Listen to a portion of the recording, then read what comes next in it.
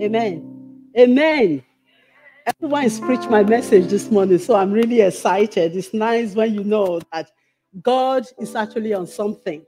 So it's not surprising that this morning I'm actually preaching on the passage, Luke chapter 15, from verse 11, which is the story of the prodigal son. Yeah, so I was just, Dee started this off and I said, yes. And then Bob came. And so, Father, I just want to thank you that you are one. Thank you, Holy Spirit, that you are already in this place. Lord, I just thank you. I just yield myself to you, Father, that nothing of me be seen, but all of you be seen. Father, last week we'll be preaching in this last week, that is for your glory. Father, today as I stand here, Father, it is for your glory. So, Father, we thank you. Lord, I ask that you touch every heart, every soul, Father. Father, as you told me, Father God, this last week had to till the soil. Father, I pray, Father, as we be tilling the soil, that every seed that is falling from the throne of grace this morning will fall on the fertile ground. In Jesus' mighty name, amen. So, yeah, I feel I prepared this message, but on Wednesday night, going into Thursday morning, was praying at 1 in the morning. We pray from 1 to 3, and at 3 a.m., I said, I was just praying about this message. I said, God, give me a word to lean on.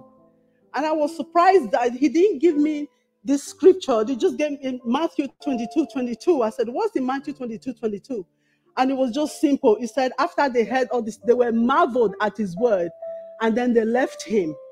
And they said, God, how can they hear your story, your beautiful words, your wisdom, and just left? So I've been leaning on that word. And I just want to say this morning, you may have heard the story of the prodigal son.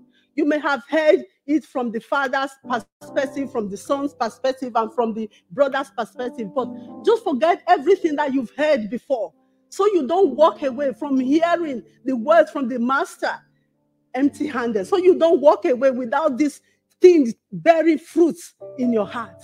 So how can you hear Jesus? How can you hear his wisdom about give to Caesar what Caesar, and to the Lord was the Lord? And he was so great in that sentence. The wisdom was amazing. Said they marveled, but they left him. They walked away. So I pray this morning that as we should listen, that the word will rest in our heart, and that we will lean in and we will question, and we just go away full of wanting to seek him and know him more. Amen.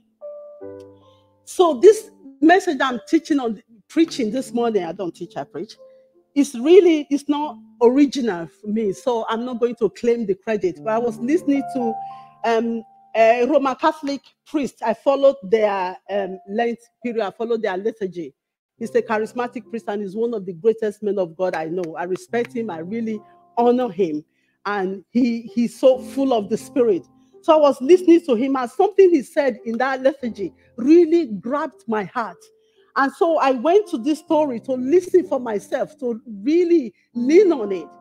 And so this morning, in Luke chapter 15, is one of the famous gospels whose story everyone knows. I've written everything down just as I want to communicate it so I don't miss anything. Usually I just write some things down and then listen to the Holy Spirit, and then just sometimes I don't even preach what I've written. But this time I felt God has not shifted me from it. So he's rested on it. So I've just written down everything. I may appear to be reading, but hey. So thousands of messages have been preached and will continue to be preached. Some preach of the Father's love, which we've heard this morning about how he runs after us. Some preached on the repentant son, lost son, who took everything and went away.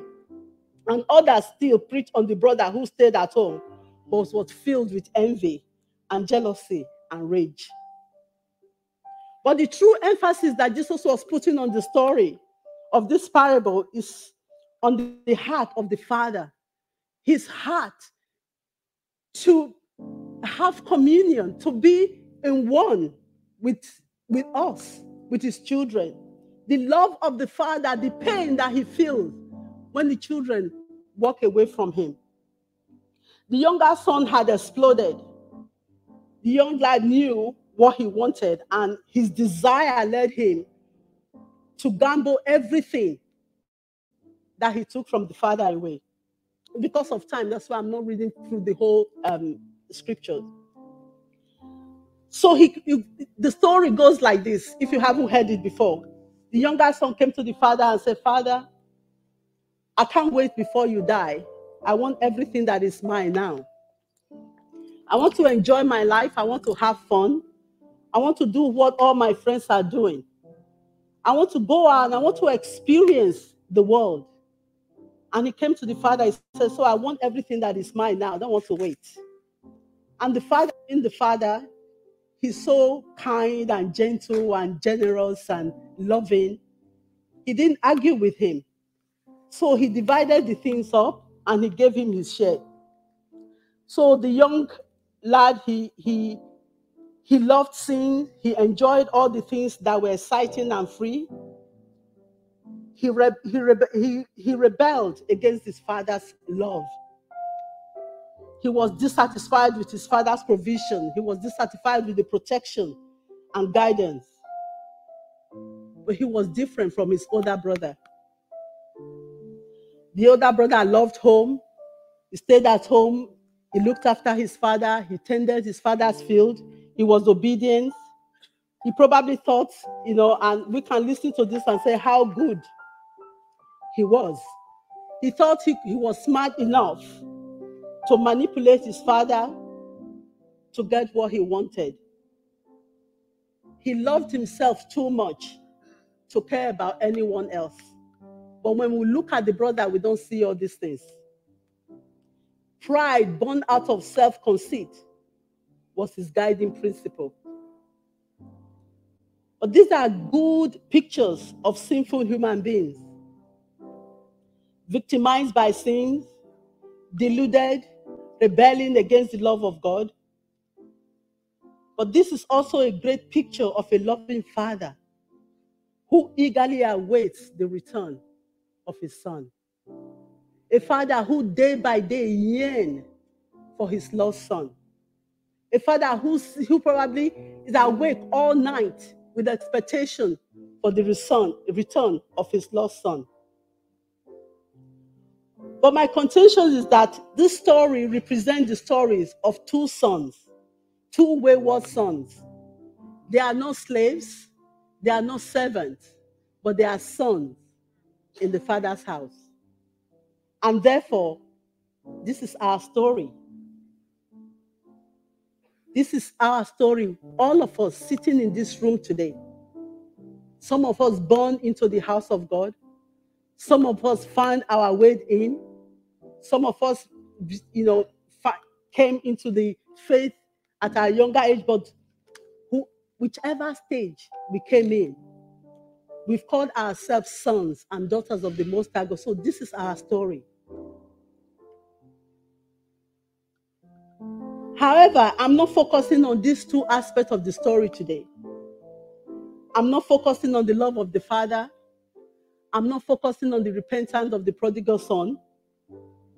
But the thing, that one word that gripped my heart is what I want to concentrate on today.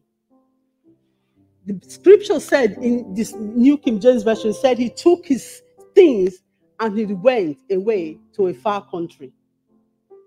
So I want to focus on the aspect of the story that is not often preached about, which, like I said, blew my mind when I really leaned on it.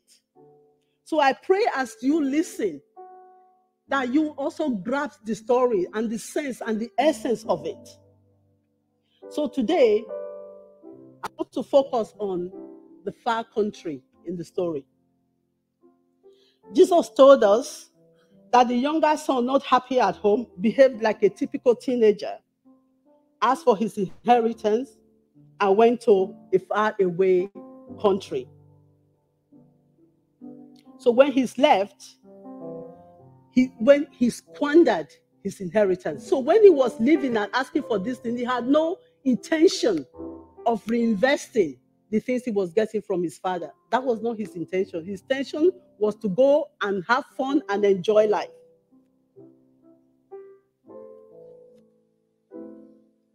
And he went to a faraway country.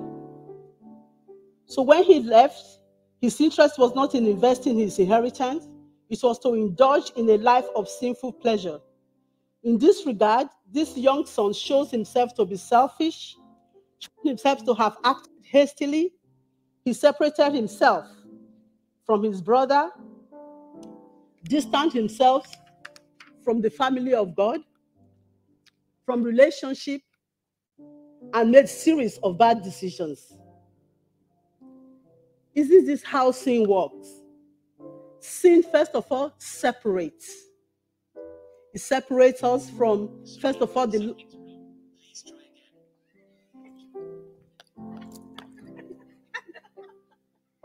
So, can you switch it off?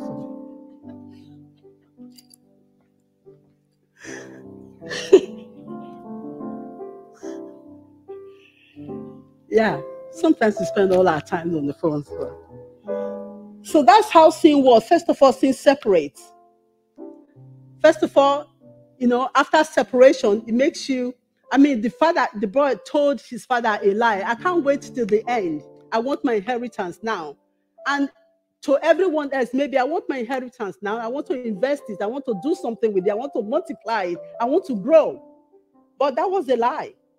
So first you tell a lie, then you tell another lie to cover up the other lie. And before you know it, sin leads to sin.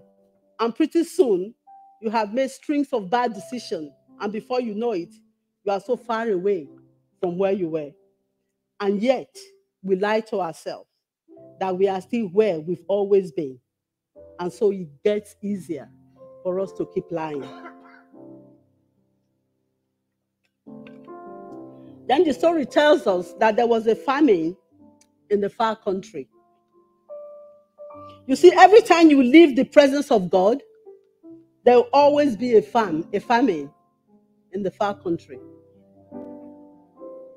Famine just means lack of. It's a lack. So every time we depart from the presence of God, we are in the far country. The far country, when we are looking at it from afar, looks so beautiful. The grass is green, and when you are looking at it so far away. So the far country is attractive.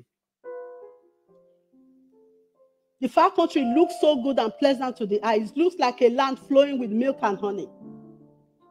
In the far country, you enjoy the pleasure of sins for a season. But after a while, famine will come. The money will run out.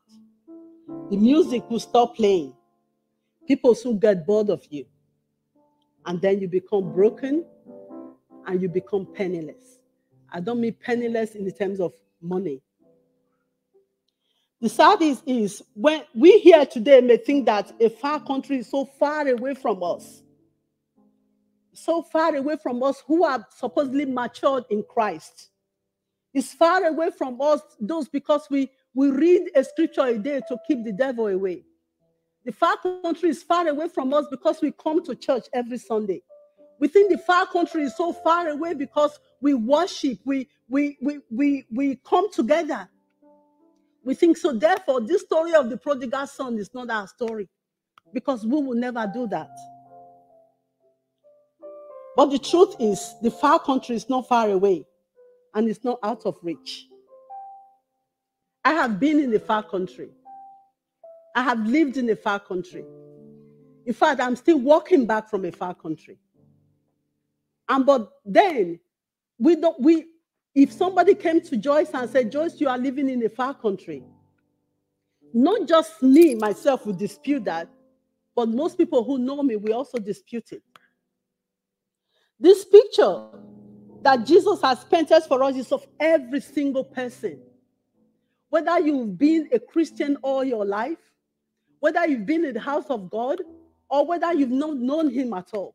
So the story of the prodigal son that Jesus has painted for us is for every single one of us. And as you open your hearts, where I'm going, and I hope you see the need for us to always be in constant communion with God. The far country is nearer than we think. A far country is anywhere that a person may have lived or tries to live without God in his or her heart. You may have been a Christian for 50 years or for 2 months. If you live your life without the constant presence of God in your heart, you are in a far country. There are many people who have big names in Christian circles. They are elders in church. They are members of various boards of Christian organizations. They are worshippers. They are engaged in ministry, but they are living in a far country. A Christian whose heart is without the fire and passion of God, a passion that when you wake up in the morning, everything that consumes you is to live in his presence. To say, I just want you. Any Christian who lives without that fire in his heart is living in a far country. So, how do we know individually that we are living in a far country? I've mentioned a few things. You know you are living in a far country if you are spiritually depleted. That's the first sign that you are in a far country, far away from the presence of God. There are some of us who were on fire for God when we first gave our life to Christ. We couldn't wait to tell people about Jesus.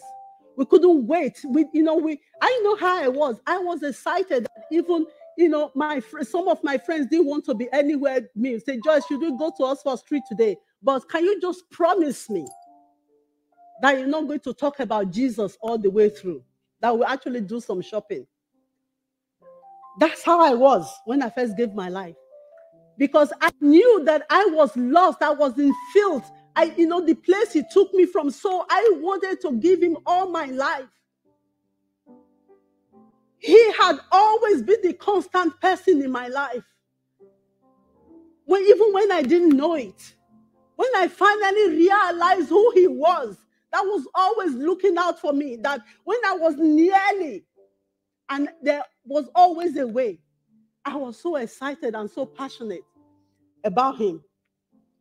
But over the years, sometimes over the years, I lost that passion. I lost that zeal, that fire that was in my belly. I was living in a far country, but I became indifferent to the things of God, while still keeping the appearances of having the first love. So it is easy to be in the house of God, to say the right things, to do the right things, and yet be so very far away from the presence of God. So you know you are in a far country when you are spiritually depleted. And for some of us, where there once was fire, it's now a pile of ashes.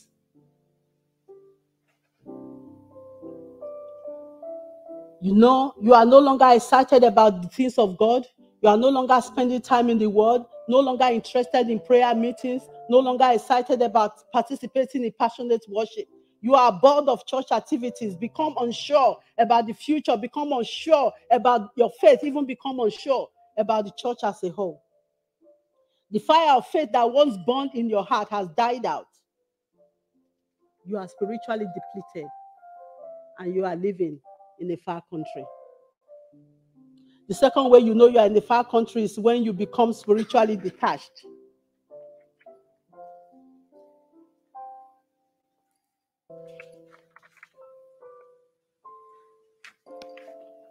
If all you can talk about is the good old days, I remember the good old days when you used to be used by God. I remember praying for somebody, they got healed. I remember ministry to somebody, they gave their life to Christ. I remember the good old days. I used to experience God daily. If that's all you speak about God and the power of God and the move of God is in the past tense, you are living in a far country. I used to evangelize. I used to be caught up in worship for hours on end. But you have no reference with what God was doing in your secret place last week, last month. Then you are living in a far country. The third way you know you are living in a far country is when you have become spiritually defeated. There are so many Christians who live in a continued life of defeat. Defeated in their Christian walk, defeated in their personal work, defeated in their professional work, and in all aspects of their life. They are hesitant about what they believe. They are pessimistic about the future and the future of the church. Inactive most of the time. Lost enthusiasm, basically going through life without hope. Basically existing and not living. They are defeated and living in a far country. The big question is, how do sons and daughters of God who have been in a relationship with God, our Father, get to a far country? How do we get there? Because it doesn't happen overnight. I believe, and this is for me, I believe there are several reasons and several ways that we can get to a far country. Some these days take the journey in search of freedom. We want to be free from the rules and regulations of the church. There is grace, and there's so much grace, and yet the pastors and the preachers, they want to keep us in a box. We want to be free to express ourselves in whichever way or form we want. If I can just get away from rules and regulations, where I don't have to be told what is good and what is bad. If I can just get away from the restriction of the church, so I can express myself in an authentic manner. That's the word I keep hearing over, and I want to be authentic. I want to be authentic. Anything goes. We can just do whatever we like, say whatever we like, because we want to be authentic. We've changed the meaning of authenticity. We've renamed the word, we've reinvented the word. Now it means something different. So a lot of people today, in search of freedom, they live, they worship the God of freedom. I want to be free to be me, but true freedom comes from Christ. For freedom, he came to set us free. The greatest freedom we can ever experience is the freedom in Christ. There is no freedom aside from life totally surrendered to him. You can look for freedom in the far country, but unless Jesus set you free, you are not free indeed. The other reasons people get into far country because they wanted to be happy. They want to experience the happiness that comes from earthly possession. They want the happiness that comes from how much money they have, how much fame they have, how much influence they can have. And so we'll do anything to get that happiness, to get the power, to get the fame. Meaningless things that the prophet Jeremiah called empty cistern that do not hold water. So the more you seek self-happiness, the further away you get into the far country. And yet, this is where I think is the most common one. Others find themselves in a far country because they just drifted there. I drifted to a far country. I had no intention of drifting to a far country. I had no intention of not continuing to be passionate for God. I had no intention of not wanting to love him, to love my brothers, love my sister, love God with all of my heart. I had no intention. So others, I think this is where we come in really. We just drifted there. Even when they are there, they resent being there. But they don't know how to get back. Don't know how to leave the far country to get back because they think they've gone too far. You see, it starts by wanting to take some time off church, by starting to take time off activities. I just need time to cool off because I didn't like the way Roger spoke to me last week. He called my top keyboard, the piano. What was it you called it? What did you call my top last week? Was it keynote? Piano. So I'm going to take time off to cool off because that was offensive. You know, you don't comment on a lady's outfit. So just before then, I'm not going to go to church next week because I could be mean to him. So it's something little. Wouldn't you say that's the right thing to do? To take time off just to cool off in order not to, say things that you might regret? Or you need that time to cool off and forgive somebody who offends you. Or you know what? I think I just need time for myself. I need a bit of self-care. And Sunday is the only time I'm really at home because you work Monday to Friday, Saturday, you're doing the cleaning. Sunday, you need a bit of, self-care. So I'm not going to go this week. But a week turned into two becomes three, and gradually, before you know it, you are in a far country and you cannot explain how you got there. So my brothers and sisters, a far country is not measured by distance. But anywhere a person's heart is far away from God, it's a far country. A far country is a world without God, or where the name of God is far away. Wherever you are not continually living in the presence of the Father, it's a far country. Both the prodigal son who left home and the son who stayed at home were both living in a far country. They both sought to please themselves.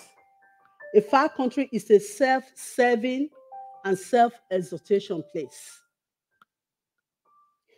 The younger boy packed his things and he left. The older boy stayed at home but was angry.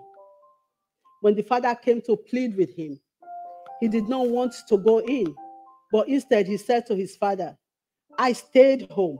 I never left. I never disobeyed your order. And yet you never gave me a goat so I could celebrate with my friends.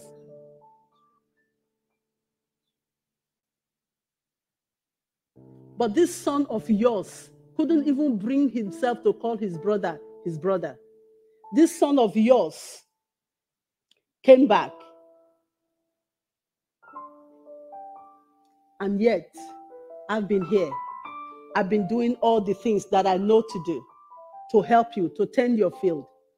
And yet you never gave me anything. See, when I was lying on my hospital bed, this was the one thing that really stood out in my head when Jesus came and said, and there was a tear down his face. And he said, we have learned to do Christianity. We have learned to do, but not be Christians. So for somebody looking out and looking at the brother tending the field, never knew what was in his heart, why he was doing what he did. I see this at work. I even see it in church when people step in quickly. You just want one person is out of favor, they step in quickly to offer their help. Rather than restore, they say, we will help you. We will do this. We'll step in. Don't worry. We'll got your back. And so what they're actually doing, they see that, haven't you seen it in business cycle, it's an opportunity. It is an opportunity for us to become, to grow, to step on, so we are now using somebody as a stepping ladder. We step on them to lift ourselves up. That's basically what the second son was doing. He wasn't doing all those things because he loved the father, because his heart was revealed when the brother came home. He said, He could not even say his brother's name. He said, the son of yours. You see, there are those who are lost in like the younger son, but there are those who are lost in the house, like the older son. The irony is, those who are lost in the house are seldom counted as lost, either by themselves or others. And that makes their condition even more precarious. It makes their conditions worse because the prodigal son's sin is out there for everyone to see. The older brother is not living among pigs, but he's in an environment that was wholesome and clean. He was not a waster.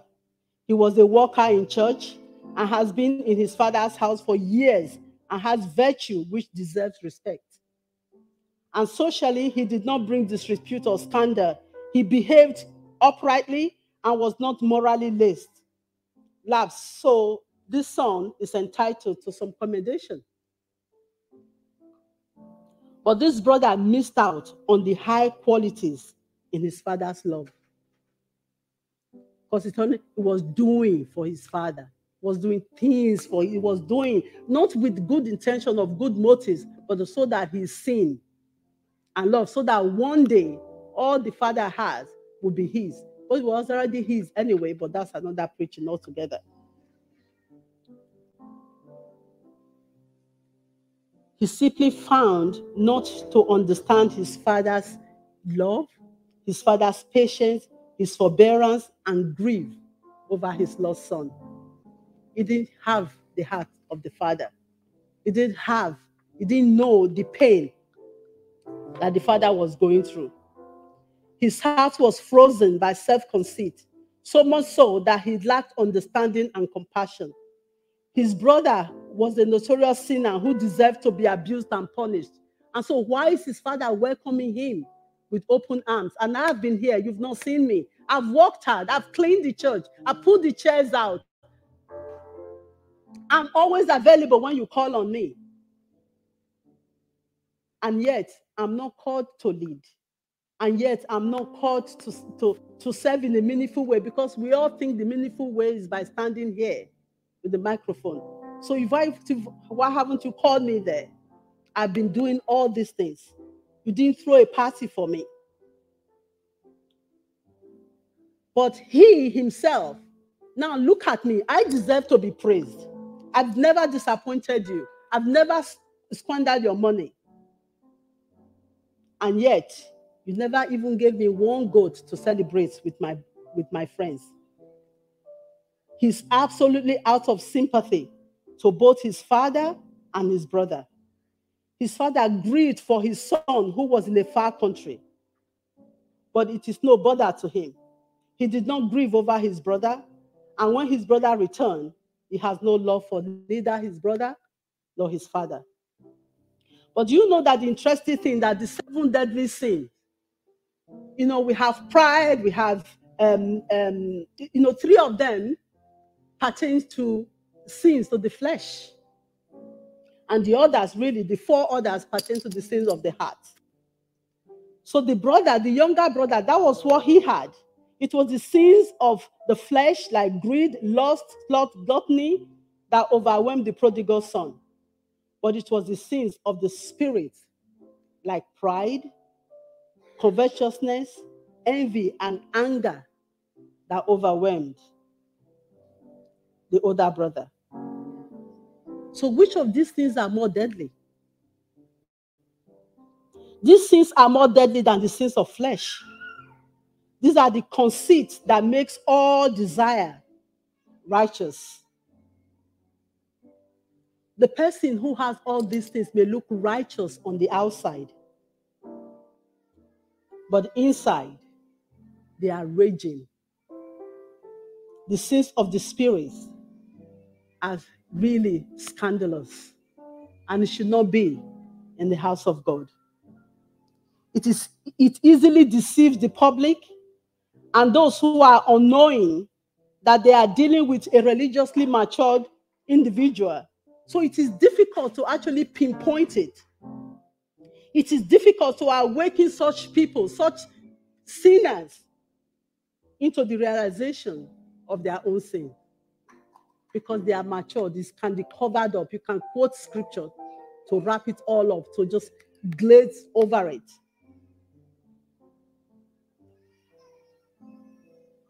So both sons had revolted against their father. The younger son from parental control, while the elder brother from parental love. Each of them wanted the same thing. They wanted their own way. But what's interesting is the younger brother came back repentant, but the older brother never did. Jesus told this story. This is what I was questioned. This is how I arrived here. When Jesus told the story, the way he ended the story really bothered me. Because the younger brother, he went, we could see his sin. When we see people on the street, when we minister to people on the street, we can go to nightclub, go to different places, we can see blatant sin. And so we can go to these people and have a heart of compassion. We have a heart of compassion for the lost. We have people from here that goes out Saturday after Saturday to seek out the lost. But there are the lost in the house. That lost in the house of God. And my heart and my heart, my compassion is for the lost in the house of God. The younger brother recognizes his desperate condition. He recognizes his father's sufficiency. He made a determined effort to return, and he did. But not so for the elder brother. I once heard a quote from John Obeg, which says, one of the hardest things in life is to stop being the younger brother without turning into the older brother. So as you sit and listen to me, are you examining your heart? Which one are you right now? Which of these two brothers are you? Are you the prodigal who returned? Or are you the elder brother who never returned? Because Jesus ended the story. Father came out and pleaded with him and said, your brother was lost, come in. If we believe that the scripture is really perfectly aligned and written and arranged, we must ask why Jesus stopped the story where he did. There was nowhere in that story where he said, and the brother went in with the father. The prodigal returned. But the matured Christian who's been in the house of God all their lives, full of anger, full of envy, full of deceit, full of whatever it is that we are full of, pride. He never deemed himself a sinner to repent. He said, I never did anything. I've been good. I've been here. I've done all the right things, said all the right words. When your son left, I was here. I was tending to your thing. So I deserve more than you've given me. And so he never realized that he was in a sinful state that required repentance.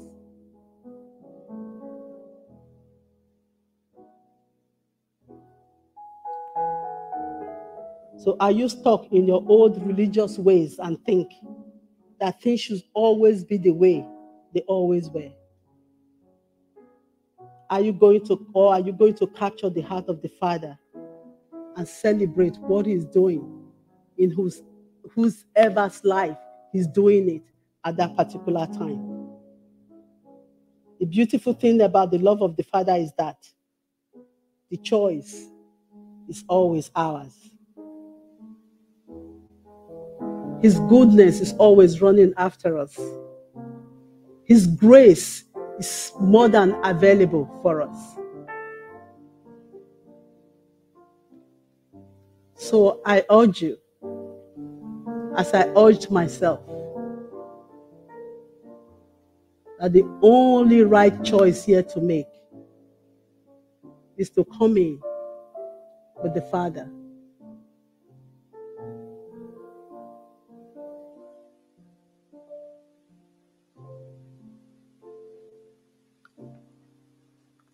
Thank you so much. That was amazing. Can we have the worship team?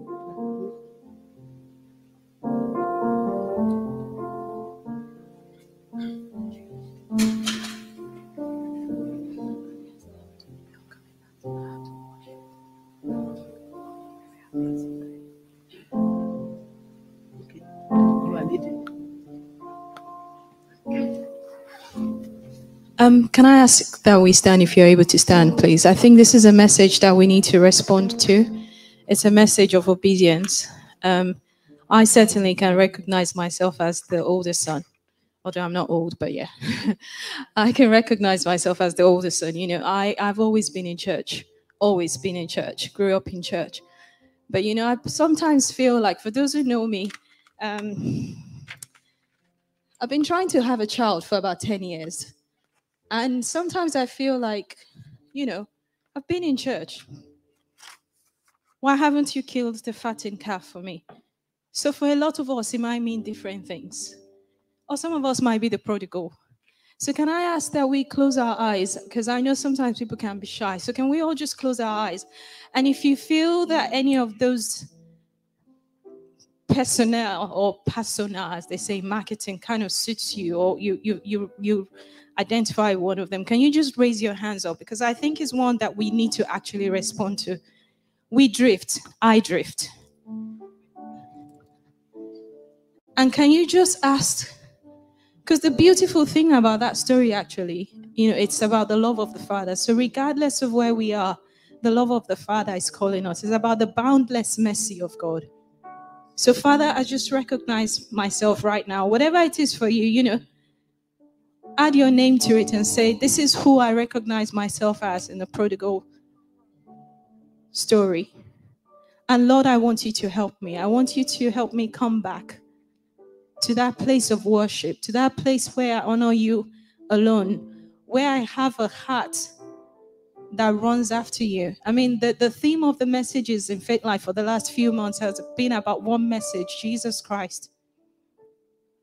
So, Lord, I just come back to you. I come back to that place of actually seeing you alone, a place of boundless love, a place of worship, a place of adoration, a place where I don't feel entitled to the goodness of God because I'm a Christian, although the goodness of God will come after you regardless. But I'm sure some of you can recognize what I'm saying. So, Lord, I just pray for each and every one of us, Lord. I pray that, Lord, that you help us come back to that place where we have a heart for you. A place that leaves behind all of the things that, you know, doesn't make sense at the end of the day. And we lean into you, Lord. We'll have a few people praying at the prayer ministry. So we'll have Maggie, Olive, and Roger just at the prayer stand. If you think you want people to partner with you on this journey of, you know, total surrender, they'll be there waiting for you. Whatever song it is in your heart, do sing. I do feel quite led in the spirit to actually sing the song of actually, you know, rededication back to the place of worship.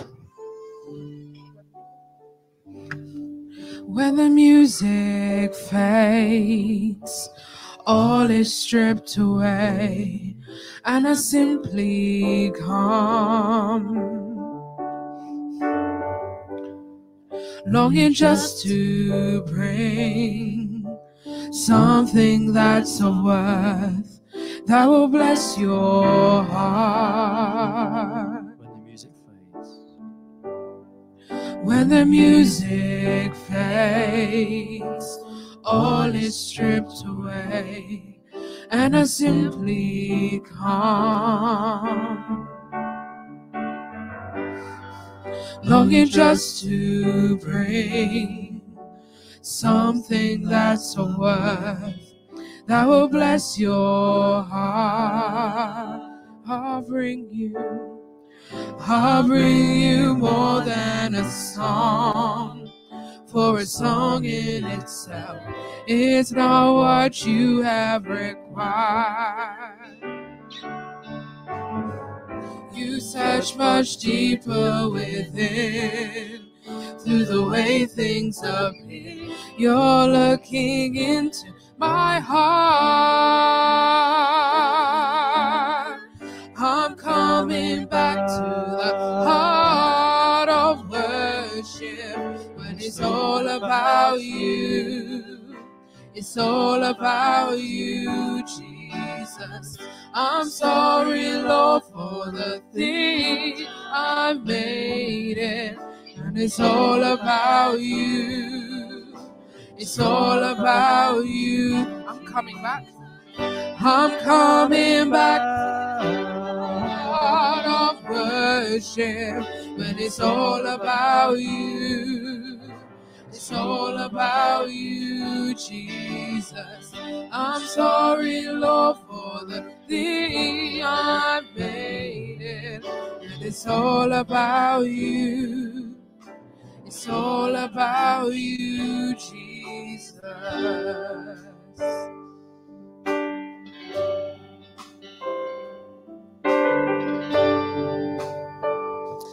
You know, last year I went to Hereford to spend time with my friend, and we went to a garden center, and I got this little thing, and I was going to give it to, just add it to a Christmas present for somebody. But every present I added to didn't feel right, so I took it out. I put it with Cheryl's one, it didn't quite fit. I put it in somebody's job. So I'm saying, God, so why did I buy this thing, you know? But this morning, I picked up my Bible from prayer room. Somehow it stuck out, so I pulled it out. And it just felt so right. It says life is like a camera. You focus on what's important. Capture the good times with God. Develop from the negatives. And if things don't work out, take another shot. And I thought, that's exactly it. If it's not working where we are, just turn back to God. Just turn our heart back to Him. Just turn our heart back to Him. Where it's all about Him. Because that's where life makes sense. In the presence of God is fullness of joy. That's where life makes sense. Whatever you may be going through right now, I tell you, when you get in the presence of God, solution comes. May not be exactly how you want it, but always comes. You can never spend time in the presence of God and not have a solution. That's where it all makes sense. So let's come back to the heart of worship, where it's all about Him, where it's all about Jesus. And so I also want to say, if there's any prodigal in the house, we're talking about sons in the house. What about the prodigals? You're just thinking, yes, even though I've come to church, I have not really totally surrendered my heart to God. So I'm not going to let you leave this place. I'm not going to call you to come out. This is a personal business with God. If you just open your heart right now and just repeat this short prayer. Just say, Jesus, I believe that you are the Son of God. I believe you came and you died and you were buried, and on the third day you rose from the grave, where you ascended into heaven, now seated at the right hand of the Father. I'm sorry where I've lived my life without you. I'm sorry when I've turned my back on all the things that you've done for me. I'm sorry for where I've made it about me when it's all about you. So Jesus, I invite you into my heart to come and be Lord and Savior of my life.